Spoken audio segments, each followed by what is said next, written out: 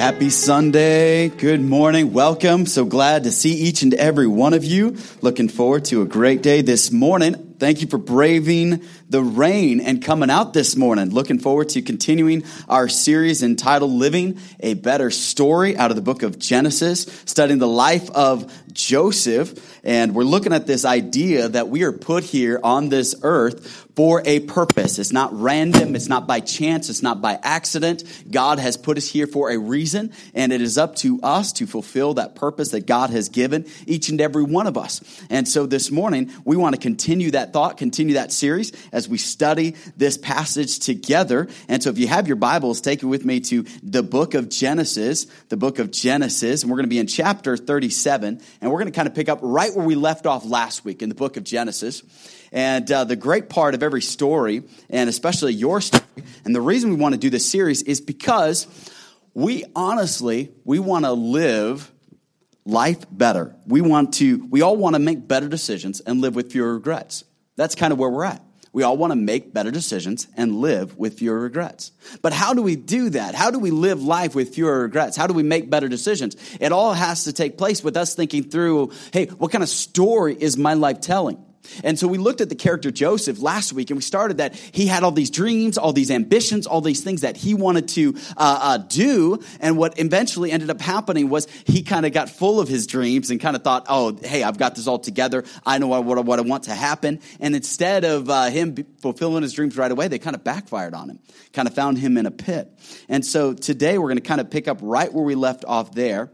But as we talk about this theme of story, the best part of every story is the character. That's really what makes up a good story, is the character. I mean, what would Star Wars be without Luke? Wouldn't be much. What would Sir Arthur Conan Doyle be without his character Sherlock Holmes? Or what would To Kill a Mockingbird be without Atticus Finch? What would Dr. Seuss be without Cat in the Hat? It's the characters of the story that make the story interesting for you and for me. Now, in our story, you and I, we're the character. And it's our part that we have in the story to develop our character. And it's our job as we look towards this, how we can develop our character. I say it like this: the character of the character matters. The character of the character matters. You see, what part of people do you see but rarely gets developed? It's our character. We kind of focus on the externals. We focus on how we look, and we focus on our clothes, focus on our shoes, the car that we drive, the job that we have, and we focus maybe even on our Facebook profile, maybe our LinkedIn profile. But the part that I think oftentimes gets neglected in our story is our character. And it's one of the most important things about each and every one of us. Today, you can look at the landscape of our country, our society, and you can see that beyond all of our issues, maybe fiscally, beyond all of our issues, maybe even politically, the deeper root issue would be the character issues that we see today. It's so simple as, hey, maybe not, sorry, church, showing up on time. Or maybe it's so simple as we don't pay our bills on time. Or when we say, hey, I make a promise to be here to do such a thing, we can't trust that person to be there at the right time, to pay back the bill. Because why? It goes back to a character issue. When somebody stands at a wedding altar and they say, hey, I do till death do us part. And there's this part about our society that says, you know what, that vow is not really a covenant. It really is conditional. It's up to if that person fulfills all your needs and desires and wants. And if they don't, then you can get out of that vow that you made. And it all stems back to this thing of character. And too often, I think some of the people that struggle the most with this, sad to say, oftentimes can be Christians. Here we say to follow Jesus, we say that we love him, we say that we serve him, but some of you maybe have worked with a Christian and you found them to be very lazy. You found them to not exactly be as honest as they possibly should be. And I know it's real easy for us to make excuses, and that's part of also maybe a lack of this character.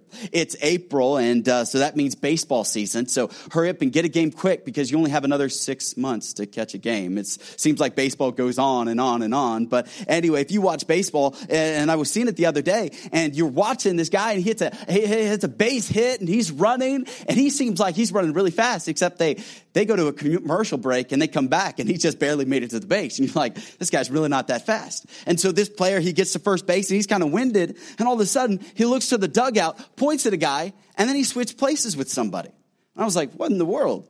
I mean, imagine if Peyton Manning's about to get hit by somebody. He's like, hold up, time out. Hey, you, come over here. This dude's about to hit me. And he could just switch places with somebody. In baseball, it's called a pinch runner. And they could switch places. You ever wish sometimes in life you could have a pinch runner? I mean, your wife asked you one of those complicated questions. Does this dress make me look fat? It's like, oh, hold up, time out. Hey, she's got a question for you. You know, I mean, it'd be kind of nice to have somebody else maybe just substitute for you for those difficult questions. And sometimes people that struggle with character issues, they're looking for a pinch runner. They're looking for an out. They're looking for an excuse. They're looking for some way that they can just kind of figure a way around it. And so what's happening today is it's a reflection based on our character. Heraclides said character is destiny. Character shapes the destiny of an individual person. It shapes the destiny of a whole society. Cicero said, within the character of the citizen lies the welfare of a nation. Frank Pittman said, the stability of our lives depends on our character. It is character, not passion, that keeps marriages together. It is character in this imperfect world. It's character that enables people to survive, to endure, and to transcend their misfortunes. It stems back to character. You can have a good character, but if he doesn't have good character, he's not a great character, is he? And I know you may be thinking, that's kind of confusing, but I need you to stay with that thought, that you and I need to be about developing the part of us that nobody else sees, but the part of us that's valuable, the part of us that gives great value to who we are and to our employer and to our family.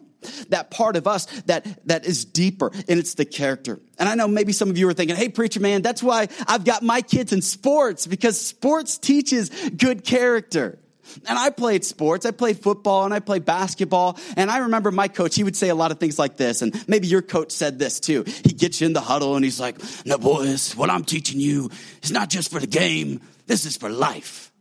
And then I remember when I got my job, you know, driving cars and parking them and that kind of stuff. And man, this dude pulled up a really nice car. I was like, that's a nice car. I'm going to take that for a spin. And I wrecked it. So my manager pulls me aside, and he's mad, he's upset, and I was like, oh, what am I going to say to this guy? Then I remember what my coach told me. Excellent, because he said this stuff applies in life. So I was like, win some, you lose some. What really matters is that, you know, we'll get them next time.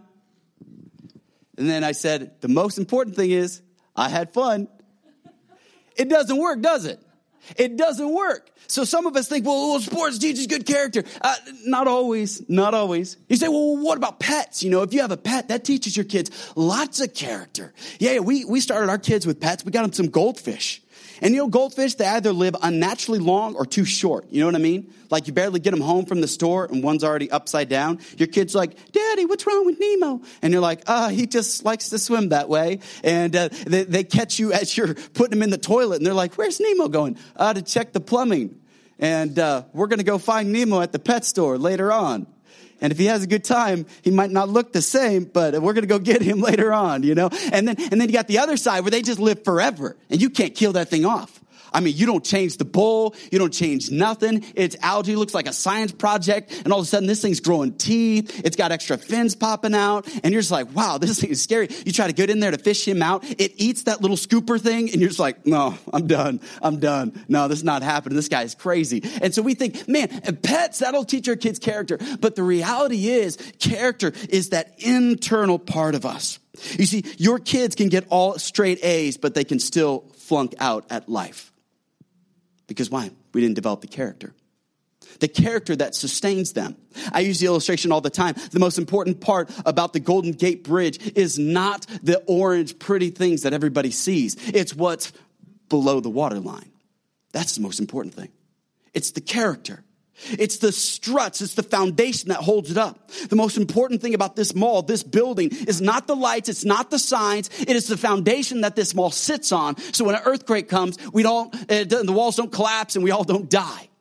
Now, for your life, your character is the foundation. But too often you can meet some people, they've got all kinds of talent. And their talent, man, they just kind of go meteoric rise. And then you see them tank out. You see them fail. You see them do something incredibly dumb, incredibly stupid. Why? Because they had charisma, they had talent, but they didn't have the character to sustain it. And I see all too often people are like, oh, I want that next promotion. I want that position before they're ready for it. And so we're going to look at this character of Joseph, and we're going to see that God does something incredible through his life. And God doesn't want to just give you a new life. He wants to give you a new lens with which you see your life. Because many times we don't look at the situations that we're currently in as God using it to build the foundations of our character. And I don't want to be a part of a group that says we just care about the externals. We need to be about the things that are deeper, the things that are heart issues, the things that build our character so that we, when troublesome times come, we stand the test. We stand the difficulties. Matter of fact, in 2 Peter verse number 1 and chapter 1 verse 5, it says, beside this, giving all diligence, add to your faith virtue, and to virtue knowledge. That word virtue is literally the same word as character. God is saying, hey, add to your faith virtue, add character. It's the very first thing. Once you become a new believer, once you become a follower of Jesus, he wants you to start adding to your character, developing that internal side of you. But too often we say, no, I'm just gonna develop other things that everybody else is impressed with. And God's saying, no, there's more to it than that. Let's dig a little bit deeper. I had a college professor, and some of the people went to the same college as I did. And this guy had one favorite word out of all the words. And whether he was teaching the class, whether he was in chapel, whether he was just on campus, he would just say, character. You need character. That's all he would say. I don't know anything else he taught. I don't know anything else he would say. But he would just walk up and be like, character. You got character. You brush your teeth. You got character. You went to bed on time. Character. You have a job. You got character. You're dating that girl. You got character. You kiss that girl. You don't have character. He would just go off. It was a very strict college, okay? And so he would just kind of go off on this thing of character. He was just adamant that you develop your character. Looking back, I kind of think is almost one of the most valuable lessons that I learned. Because today, there is a huge gap in the character development of an entire generation. 80% of high school students and college students that were polled by a Stanford University test said they did not see anything wrong with cheating on a test to get to the next level. They said they didn't see anything wrong about it. On the same test, they said, do you think it's wrong if you see an error in society and you don't point it out? They were like, yeah. So they had this altruistic feeling where they felt like, I would point out wrongs in other people, but they kind of gloss over their own character flaws. And that's the society we live in. One where it's okay for me to do it as long as you don't do it. As long as you're not doing anything wrong, but hey, don't point the finger at me. I'm not guilty here. And so what we're missing is this huge character development. And I need you to understand something. God's goal for you is character, not always your comfort. Many times that's where we kind of bail out on the character development because we're after the comfort. We want to keep things easy, keep things comfortable. But God says, hey, I'm going to develop your character. It's not always going to be easy. That's a long introduction to get to the book of Genesis. If you would you stand? We're going to read just a few verses, just 7 verses here. Beginning in verse number 21, the scripture will be up on the screen, and we're going to read just a few verses, and then we're going to be seated again. Notice, if you would, verse number 21. The Bible says, and Reuben heard it, and he delivered him out of their hands. You say, what's happening right now? Joseph, right where we picked off last time. Joseph is going to check up on his brothers. He showed up on the scenes. The brothers see Joseph coming. Why? Because he had that special coat. You could see it from miles away. The coat gave him away. And then they decided, let's kill our brother. Why? They're jealous because dad picked the youngest to be the leader of the family instead of the oldest. But notice the oldest oldest, his name is Reuben. He's got a desire to deliver his brother, to save his brother. So that's what the Bible's saying. And Reuben heard that they wanted to kill him, and he delivered him out of their hands. And he said, let's not kill him. And Reuben said unto them, shed no blood, but cast him into this pit that is in the wilderness. And lay no hand on him, that he might rid him out of their hands, to deliver him to his father again. So he's got this plan. He's like, oh, we'll throw him in a pit. When my brothers fall asleep, I'll get Joseph out of the pit, and I'll kind of get him to safety, all right?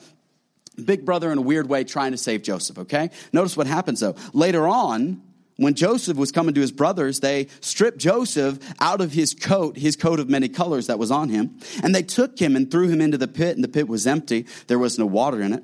And then they sat down to eat bread. Kind of messed up brothers, right? Like they just threw him into a pit, and it's like, man, that was a lot of work. Let's go eat something. As we contemplate how we're going to kill our brother who's down in the pit. And imagine you're down in this pit, and all of a sudden you hear them just having a good time. You're like, what's wrong with these people? What family are they from? Very dysfunctional family. Verse number 25, and they sat down to eat bread, and they lifted up their eyes and looked, and it was like, oh, what luck. Behold, there's some merchant people. Hey, why kill our brother when we can make some money off of our brother? Let's sell him. And I'll be honest, if any of you have had siblings, you've had the same thought. So let's not judge them too harshly, okay? All right? We've thought about this. We were like, man, if there was a circus or somewhere where I could slay and sell this person, man, it'd be great. Take their room, take their stuff. And Judah said unto his brothers, what profit is it if we slay our brother and conceal his blood? Come, let's sell him to the Ishmaelites, and let not our hand be upon him, for he is our brother and our flesh. All of a sudden now they seem like, you know what? He's our brother after all. We shouldn't kill him. Let's make some money off of him. Verse 28. Then they passed by Midianite merchantmen, and they drew and lifted up Joseph out of the pit and sold Joseph to the Ishmaelites for 20 pieces of silver. And they brought Joseph to Egypt. Verse 36, the same chapter, I'll read it. And the Midianites sold him into Egypt to Potiphar, an officer of Pharaoh's and the captain of the guard. God's goal for you is character, not comfort. It was Martin Luther King Jr. in his famous I Have a Dream speech, who said that he had a dream that one day people would not be judged by the color of their skin, but by the contents of their character. Powerful, isn't it? Before you sit down, and as we fix these popping mics, would you greet 5 people and say, your character counts? Greet 5 people and say, character counts.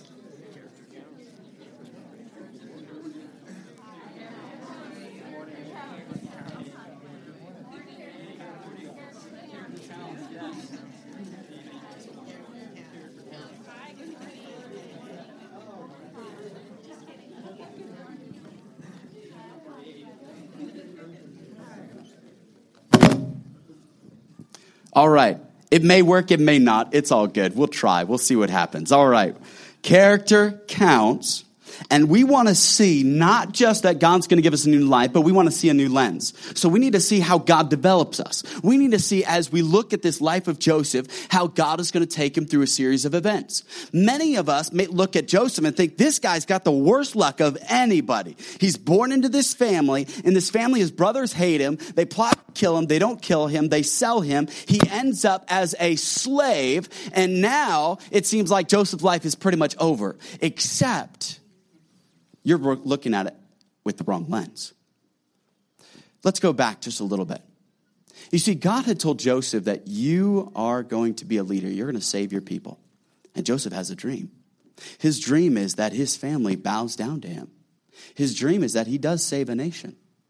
And it seemed like when he was at home, as he was the leader of his family, that was going to happen. But now he's a slave. But did you notice that he got sold to? Did you notice where he ended up going? To Potiphar. Now, just think about it. What are the odds that Joseph would wind up being the slave of Potiphar, who just so happened to be Pharaoh's right-hand man over the military? Now, if you are going to be the future leader of a nation, prime minister of a nation, don't you think it's going to be pretty important that you have some knowledge over the military? So at first glance, it looks like God is punishing Joseph. And at first glance over your situation, you may be looking at your life right now thinking, God, you're punishing me. God, you were supposed to give me the job. God, I was supposed to get the loan. God, I was supposed to have this relationship. God, I was supposed to be here in my career. I was supposed to be here. I was supposed to be doing this. And God is saying, hold on. You're looking at your life through the wrong lens. God's not punishing you. He's preparing you. Because Joseph had started out as me. And God has got to move Joseph from it's all about me to now you've got to become a servant. Because a great leader, before he is ever in authority, learns how to be under authority. And too often we want to skip that, don't we?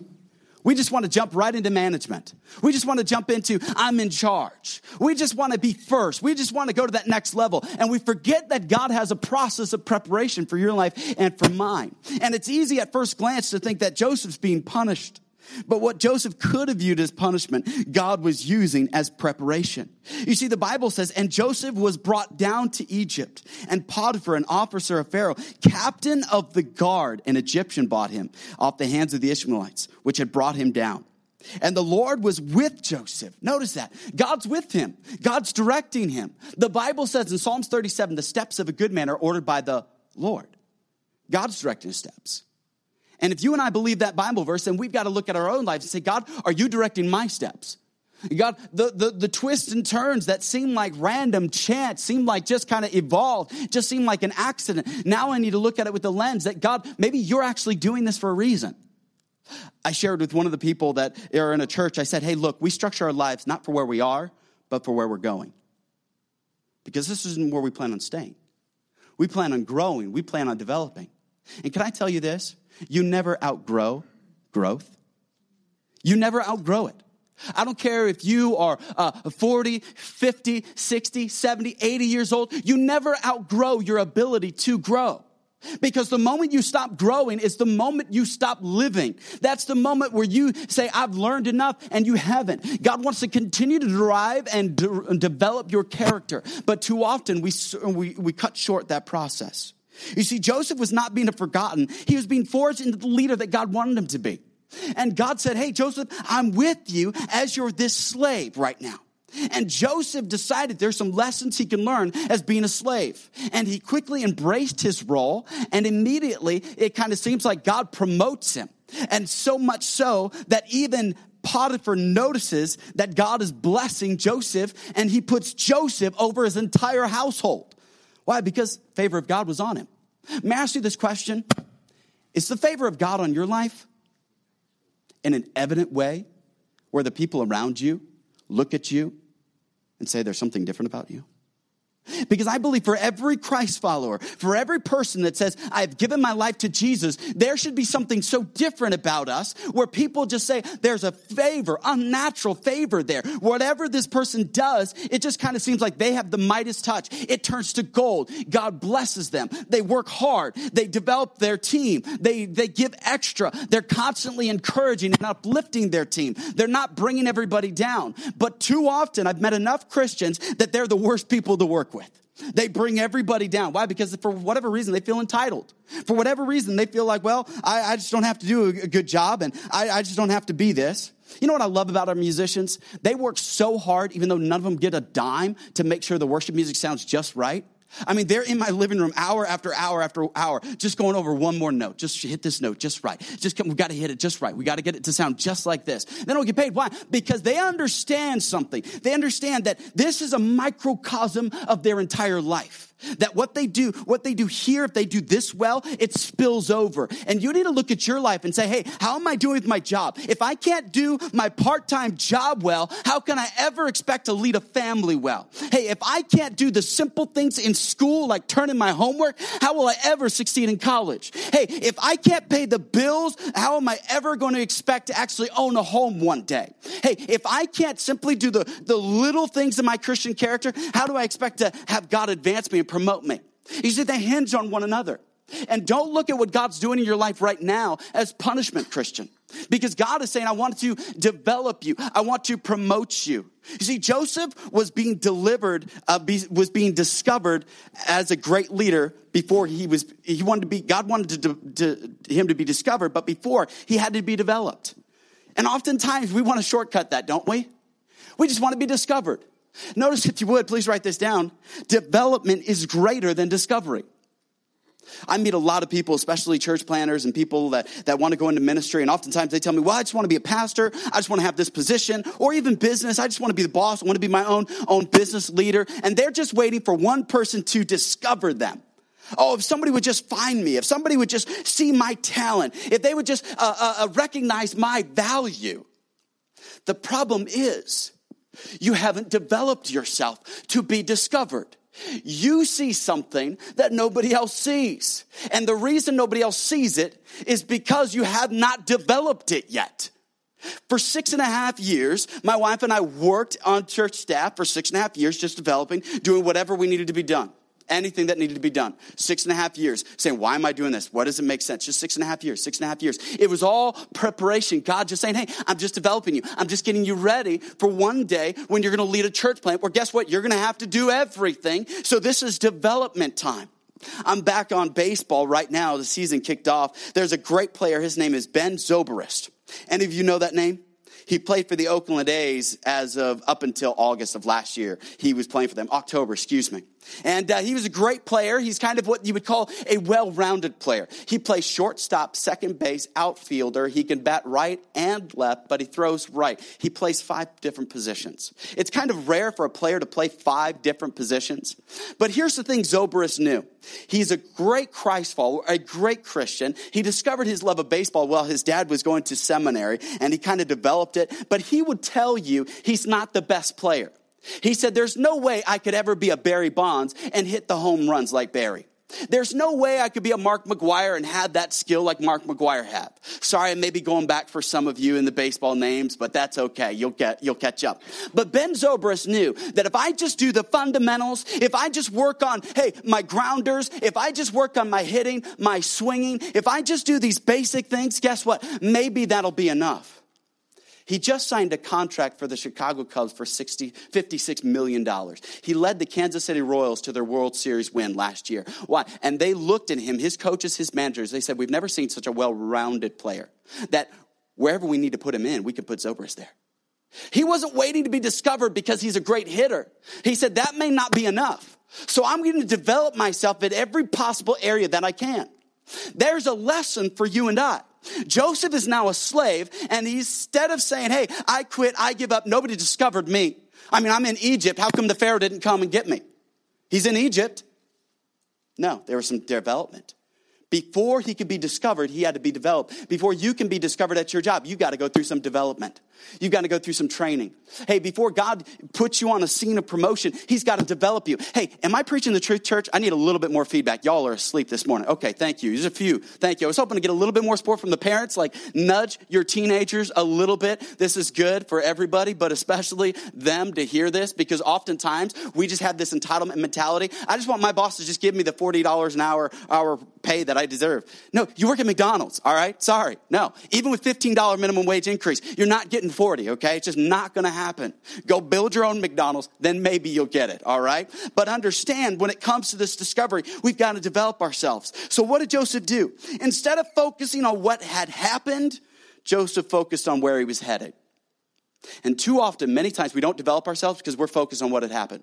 And Joseph has a huge tragedy story, doesn't he? Come on. Your brothers sold you out. Literally, they sold you out. And now he's in a foreign country. His dad thinks he's dead because his brothers took his coat, dipped it in blood, and sent it back to their dad. Talk about telling a good story. We're going to get to this in future weeks. Look at the story that his brothers have to tell now. Their story is that we're liars. We have to live with that every time they went to a family reunion, because they don't come in contact with Joseph for another 13 years. So for 13 years, without their 17-year-old brother, they've got to tell dad a story every time they see him, because their dad mourned. He thought his life was over. So every time they see dad, of course he's going to talk about Joseph. And what do you think it was like for them to hold that secret that Joseph's actually not dead? We don't know where he's at, but he's not dead. Sometimes I told that to Jane in the mall. We've lost one of our kids. They're not dead. I just don't know where Megan's at. It's okay. It could be worse, right? But it never works well. I don't know why. It just doesn't. But you could try it too. And so here's Joseph's brothers, they had to live with that story. Joseph's story is, hey, I can focus on what happened. Guess what? You may have been fired. You may have had somebody cheat on you, divorce you, separate from you, and it may not have been your fault. But guess what? You can focus on that, what happened, and you will miss where you're headed. Because I don't know about you, but if I'm driving down the 101, headed north, but if I constantly am looking over my shoulder like this, I'm sure to get in a car accident. Guaranteed. Especially between Tully and Capitol. Way too many of bad drivers, all right? I was about to say Asian, but then my wife would give me that nasty look. So I won't say it. I'll only imply it, okay? So just understand that it's just kind of like you can't be looking over your shoulder to go forward. The same is true in life. And many times I meet people who say, oh, I should have been the manager. Or I should have had that position. The only problem is they're always looking at what they should have done or what happened in the past. No, God wants us to be moving forward. Hebrews chapter number 12. Looking unto Jesus, the author and the finisher of our faith, who for the joy that was set before him endured the cross, despising its shame. God said, hey, eyes on him, eyes forward, eyes up. And that needs to be our thoughts. But too often I meet Christians, instead of moving forward, they're moving backward. And Joseph decided, I'm going to do something different because Joseph knew focus determines future. Where are you headed? Where's your focus?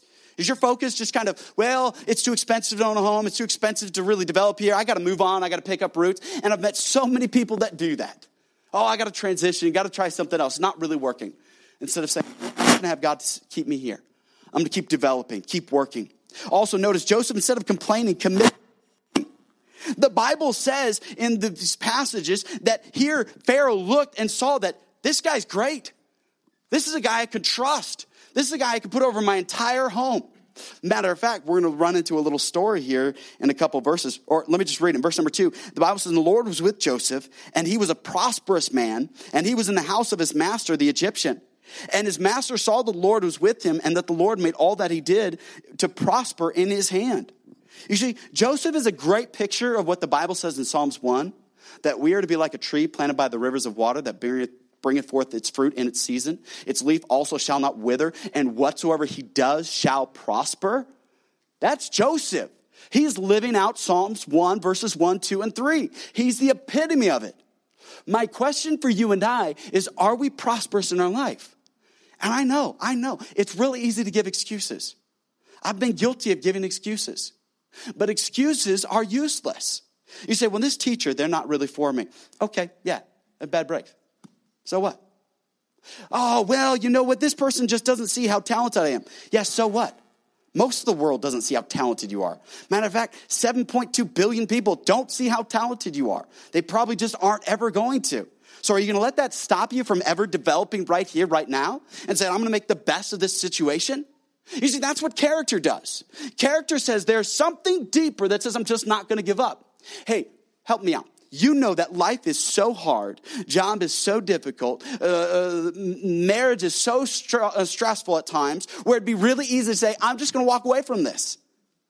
But it's that character that keeps us there. It's the character that says, you know what? My boss really is a jerk. But you know what? It's Monday. I'm going to get back up. I'm going to go back to work. It's the character that says, you know what? I really don't like my school, but I'm going to get back and I'm going to go and I'm going to get some good grades. It's the character that says, hey, tomorrow's another day at that job. I'm just going to keep working the grind, keep going at it. The little things that make up for those big things. You see, Joseph decided, hey, I'm not going to complain. I'm going to commit to training. But too often, I meet so many people, it's so easy to complain. Every time I've ever started a job, every time, you can spot the complainers right away. I mean, they all group together. It's like there's a tuning fork. They all just kind of find each other. You could just spot them. Sometimes even in churches, little clusters of groups, and don't scoot away from anybody, all right? You'll give yourselves away, all right? But sometimes you could just spot these clusters, and they just complain, and it was too hot, it was too cold, the sound was too loud, it kept popping, and this was happening, or it was raining, and you could just find those people that complain. And mark my words, those people never advance. They don't. But they always think they should. Isn't that funny? They just complain all the time. They just think, well, I should be advancing. Why? You're going to take that poisonous attitude with you wherever you go. No, it's toxic. You're toxic. And I meet too many people, they complain. Hey, your living situation may not be perfect. The home that you have, the apartment that you have, the room that you have may not be perfect. But complaining is not going to help you. I say it like this. We don't gain when we complain. We don't gain when we complain. There's nothing that you gain. So here's Joseph just said, hey, I'm going to train. I'm going to get better at learning to manage. And it's amazing because God's going to use his ability to manage a household, an influential household with other servants. We manage how we bring in the crops, how we handle the finances. God is using that. It's steps that are preparing him. And God is using steps to prepare you for a situation, guess what? You have not yet faced. And God's saying, hey, this is the process to get you there. My wife and I, we like to train, we like to work out, and it's interesting. Oftentimes, you have to do these weird movements, and you're like, why am I doing this movement? I mean, this hurts, this is lousy, and we went to train with Sean the other day, and man, I don't know if that dude hates us or something, but it was just like brutal. We were there for an hour and a half, and he's making us do all these weird movements, and he's saying we're doing it wrong, and then we look at him like, why do we have to do this? And he's like, the reason is because if you get this technique down, then you can lift a whole lot more. You'll be a lot stronger. We got to work these muscles because guess what? You've been neglecting those muscles that are really important, and now you're going to be able to do more. What happens in your character development is you often neglect muscles that you need in life to succeed. Right now, if you don't learn to, hey, guess what? I take care of the trash, I take care of the home, pay the bills, then you're not going to really be able to take care of a spouse one day if you can't do the simple things now. So it progresses. It progresses in your job as well. So Joseph, instead of complaining, committed to training. Instead of becoming bitter, Joseph allowed his situation to make him better. He allowed it to make him better. Are you allowing the situation to make you better? Or are you just going through it? This is just a difficult situation. I don't like it, and I'm just going to kind of just wait till God changes, or I'm going to change it myself. I'm going to move, sell my house, start over. It's cheaper somewhere else. I'm sure I'll find a better situation. The problem with you doing that is the fact that you take yourself everywhere you go. And you'll always find yourself wherever you go. And you'll be amazed that the same problems end up magically showing up in that situation. You say, well, I'm going to go be with this other person. I'm going to tell that kind of story that I left that relationship for this relationship. And man, when that one went sour, I went to another relationship. And you just kind of keep telling that story, or you tell the story that you've had 30 or 40 jobs in the last 2.5 years. And you just say, that's a story that I'm telling. And people just begin to look at you and say, you know what? The problem wasn't the previous boss. The problem wasn't the previous relationship. The problem wasn't how much money you made. The problem was, sorry to say it, is you. Unless we stop and say, you know what, Lord? I'm in this situation for a reason. I'm at this school. I'm in this place. And there's something you want me to learn here. And I'm just going to keep having this deja vu moment unless I decide that I'm going to learn from this. And I'm going to allow it to make me better, not bitter. Also, you need to see this is powerful. Your deliverance will come out of your dilemma. You see, Joseph's going to be delivered from this, but his deliverance is going to come in an unnatural way. Let's pick it up. Chapter number 39. Notice verse number 10. The Bible says this. And it came to pass let me just give you a little bit of backstory just before we get to verse number 10, all right? Joseph's in charge of all of the household in Potiphar's household. And those that are familiar with the story, this is where we go from maybe PG to about rated R, okay? Real fast, okay? Because after all, Joseph is Rachel's son. Rachel was the good-looking daughter, and Joseph just kind of inherited some of his mom's genes. I'm praying the same things happened with our kids. And so just one of those, he got the genes, and all of a sudden, the Bible says that in verse number 10, and it came to pass as this is Potiphar's wife, spake to Joseph day by day, that he hearkened not unto her, to lie by her or to be with her. Every day, to this slave, Potiphar's wife would say, hey, basically, in effect, sorry, I'm going to get a little bit crude here maybe for a second, sleep with me. Every day. Every day. I don't know if she had a bad reputation with sleeping with the other servants, and she can't figure out why Joseph won't. I don't know. Maybe Joseph said no because this person is ugly and hit every branch on the ugly tree on the way down. We don't know. Maybe it was easier than we think to resist temptation. I don't know. But regardless of the fact, here is Joseph day by day. He's being tempted to lose his purity. He's being tempted to give away something that he knows he's not supposed to give away. And this is the powerful moment in Joseph's story. Because this is where his character development is going to pay off. Because we see more than ever today, you look at somebody, and it kind of all broke at once. Many of you can go back to when Tiger Woods was at the apex of his career, and it all came tumbling down, and it all had to do with his morals. Two things that I find people struggle the most with is money and morals. Money and morals. And it's amazing how many politicians' careers are ruined because of one of the two. It's amazing how many Christians' lives can be ruined because of one of the two. It's amazing how many people that aren't even supposedly Christ followers ruin their lives because of either money or morals. And here Joseph is going to withstand the greatest test, I think, of his entire life. Because there's no parents. There's no church. There's no youth group. Potiphar's obviously not around, all right? She probably had a reputation. You could draw some conclusions here where Joseph's like, hey, God did me wrong. I'm a slave. Why don't I just enjoy myself? This is a big temptation. But I love Joseph's answer. I love that all that character development, all that time, God getting him ready, because one day Joseph's going to be the prime minister of Egypt. And guess what? If he can't control money and morals way back here, he's guaranteed to mess it up when he has unchecked power. Right now, he's just got a situation. Can I say this? Some of us, it's not that you have strong will. You just haven't had the right situation face you. Because some of us would do some pretty horrible things if the situation were to approach us. And it's not because we got this great character. It's because the right situation, and we could do some incredibly terrible things. But here's the right situation. Notice, the Bible says in verse number 12, or verse number 11, it came to pass about this time that Joseph went into the house to do his business, and there was none of the men of the house there within. Nobody's around. Nobody. He can do whatever he wants. Nobody knows. But there was one person. And it came to pass when she saw that and she caught him by his garment saying, lie with me. There's nobody around. Hey, Joseph, you can get away with it. This will be our little secret. Your boss comes to you. Hey, sign off on this. It'll be our little secret. Secretary, come on. It'll be our little secret. You name the situation. That's how the story starts, isn't it? It's our little secret. But you have to ask yourself this question. Is that the story I want to tell? I don't want to go 20, 30 years from now, and when my kids, Megan and Austin, sit down and say, Daddy, tell us about your life, that I have to leave things out. Do you get what I'm saying, church? I don't want to have to be able to say, you know what, there was a period of history where Dad was just an idiot, and I really can't share more. It's too painful. Too painful for your mom and I. Nobody wants that part of their story. There are things that you and I are tempted and confronted with that we would never, ever want to one day sit down with our kids and have to share that with them. So Joseph, in this moment of weakness, this moment where he can get away with whatever, he thought ahead. And notice what Joseph says. He says this. And it came to pass when she saw that he had left his garment in her hand and was fled forth, that she called on the men of the house.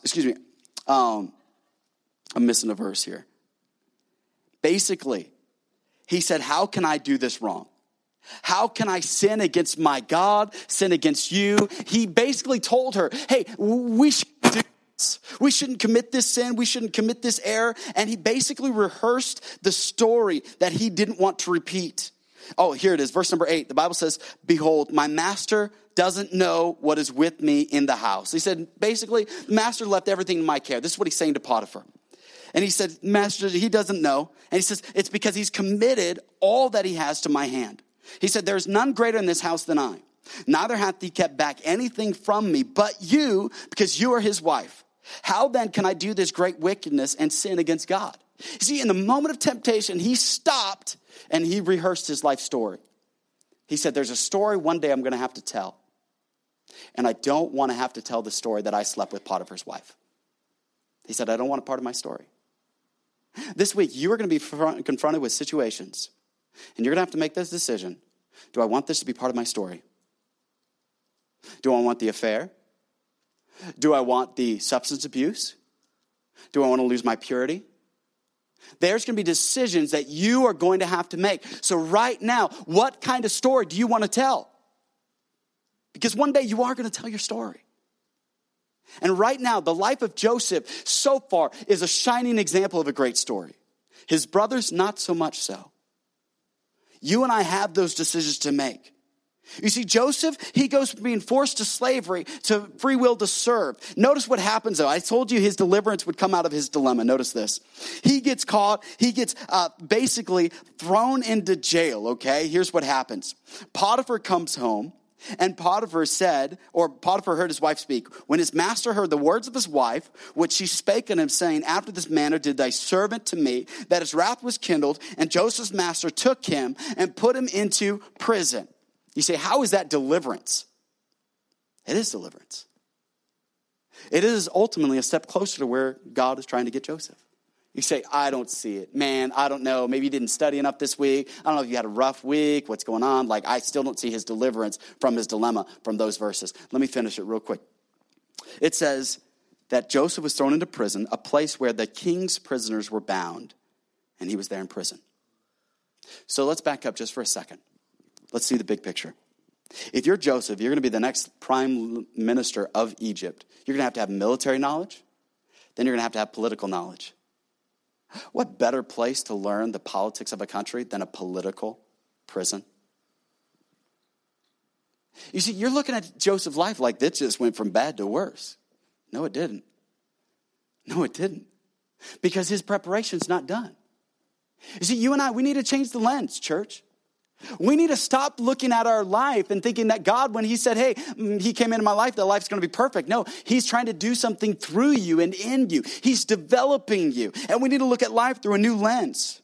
You see, Joseph, he passed the test. One old preacher said, Joseph lost his coat, but he kept his character. And I like that. There are some things you have to give up if you're going to go to the next level. There are some things you have to be able to say, I'm okay with losing the coat, but I'm going to keep something that's much more valuable. I'm okay with that boyfriend or girlfriend breaking up with me because I'm going to keep my purity. That's a good time to say amen, because in our culture, it just kind of seems like, it doesn't matter. Because we live in a culture that says sex outside of marriage is normal. And I just want to remind you, church, I'm an old prude, and I will tell you right here, it's wrong. It's wrong.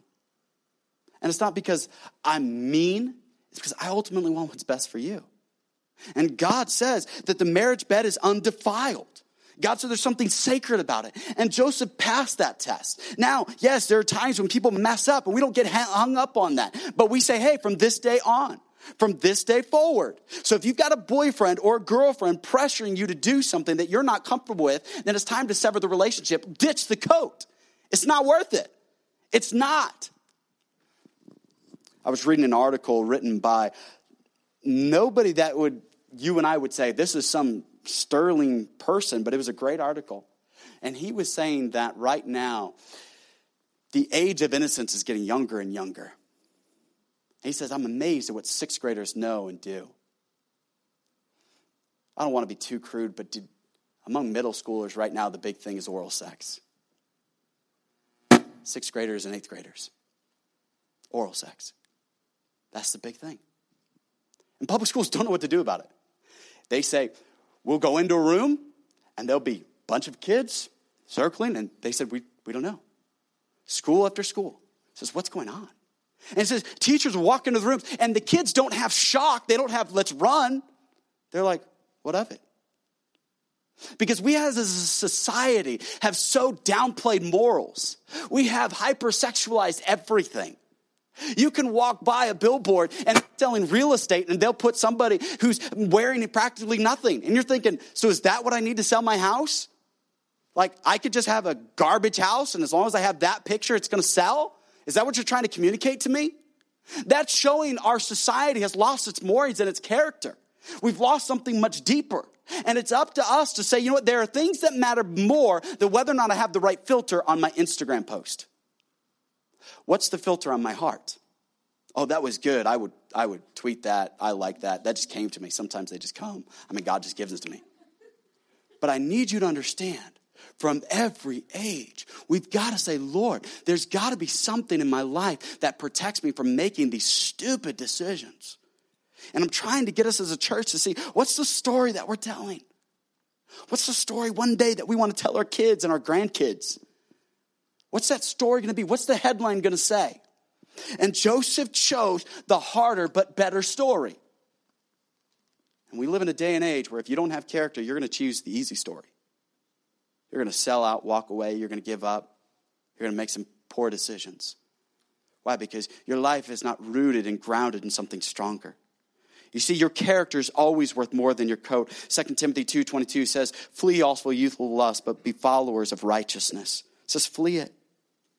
But Joseph, here he is in this situation. We're thinking, God, how are you going to deliver him in this situation? And we're going to kind of end it in just a moment here. But notice that Joseph in the same passage meets two other prisoners who are in the prison. One is the baker for Pharaoh. The other is the cupbearer, the right hand of Pharaoh. And if anybody can get Joseph out of the situation, it's Pharaoh. And Joseph interprets their dreams. The baker is going to be executed, but the cupbearer is going to be restored. And when the cupbearer is restored, Joseph told him, hey, remember me when you're restored. The cupbearer for 2 years forgets about Joseph. And at first we'd say, just Joseph's luck, right? Austin's got this new thing where he slaps his head and says, great. I don't know who taught it to him, but it's just like somebody will say, Austin, go take a bath. Great. And he just does it. It's hilarious, but don't laugh at him because we're not trying to encourage the habit, you know. It's just kind of his sarcastic humor. We don't know. Or he'll say something, and I maybe have already shared this, and he's just saying, that's not necessary, not necessary. I'm like, who taught you that word, you know? That is the Asian genes because I'm not that smart, all right? You know, that definitely was his mom. And so you just look at him, he's got this sarcastic, like, great. And I could just imagine Austin hearing this part. Now he's been forgotten, and Austin just going, great. And we could look at Joseph's life like that. But God is carefully guiding his steps like he's guiding your steps, because you got to see it. From Potiphar to the prison, God is molding Joseph, getting him ready to take the throne, getting him ready, prepared for that position. And God is getting you ready for that next position that you have. So my question is, what is the lens with which you're looking at life? The Bible says the steps of a good man are ordered by the Lord. God's directing your steps. Let's bring it to home now. Let's close this up. Let's land this plane. And God is trying to get you to see that your steps are ordered by him. But let's think about Proverbs for just a second, where the Bible says, lean not into your own understanding. In all your ways, trust him, and he will direct your paths. But too often, we don't trust him enough to direct our paths. God led me to this valley back in 2007. Then I didn't know. I was single when I came here, and I didn't know much about the valley. I was born in the valley, and God led me to come back in 2007. In 2009, I married my wife, who is Filipino, is Asian. Can I tell you this? I used to minister to a lot of people, but I really was not engaging with any of the Asian community. None.